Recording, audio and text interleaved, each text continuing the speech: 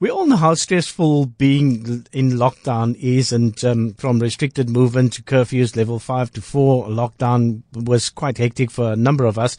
But imagine how much worse it is for those suffering from addiction, and everything is stressful for those people, and it must be amplified so much more for those people battling with addictions. I know that people who smoke, for instance, are battling, and and I'm still trying to put my head around it as to exactly how there's so much illegal cigarettes still around after 10, 11, 12 weeks, and you can still walk around in certain areas and find cigarettes.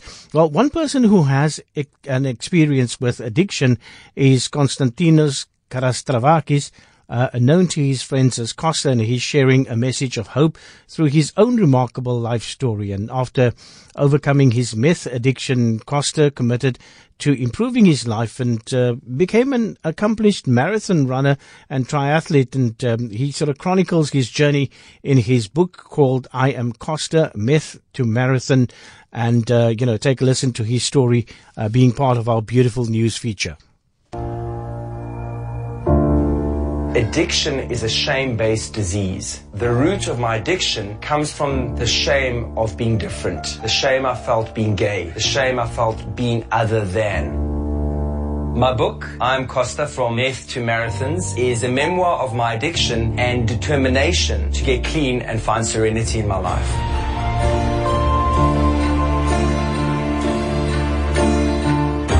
I want to rid myself and others from the shame of addiction. It's time to talk about addiction.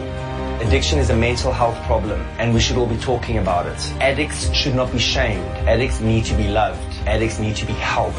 I've been clean for almost 14 years now, and I want people to know that these kind of miracles are possible.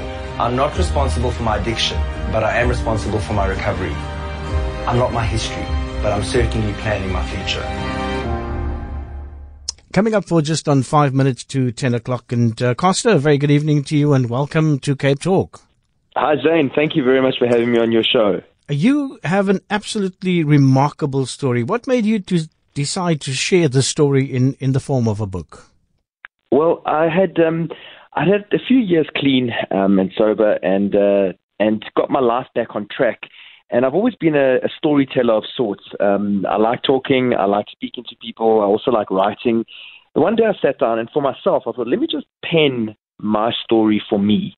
And then I started writing, and then I just simply couldn't stop writing. I put myself on a writing course, and 9 weeks later, I had my first draft. How long did it take you to complete the book? Well, the first draft took 9 weeks. And like they say, your book is always finished in your second or third draft. And after I got a publishing offer, I then rewrote the book once, and then I went through a full edit. So the whole process in total took about 5 months. But the writing, the good hard writing, was 9 weeks, and then another 6-week period. Yeah. It must be very challenging, Costa. We're chatting to Costa, who has his book available. His book was published last year, July, and he's part of our beautiful news feature. Meth to marathon, which is you overcome your addiction, you become a marathon runner. And it must have been difficult when you start looking back at your life and you're dissecting your life and remembering the worst as well as the good parts of it and putting that into a book while you're writing. I must say, remembering the past isn't easy, but in my recovery, I have unpacked the history enough times. I've taken out the bad. I've looked in the dark corners. I've understood them. I've shone a light into the dark corners of the cupboard. And once you shine a light in those dark corners, they can never hurt you and take you back to that same painful place again.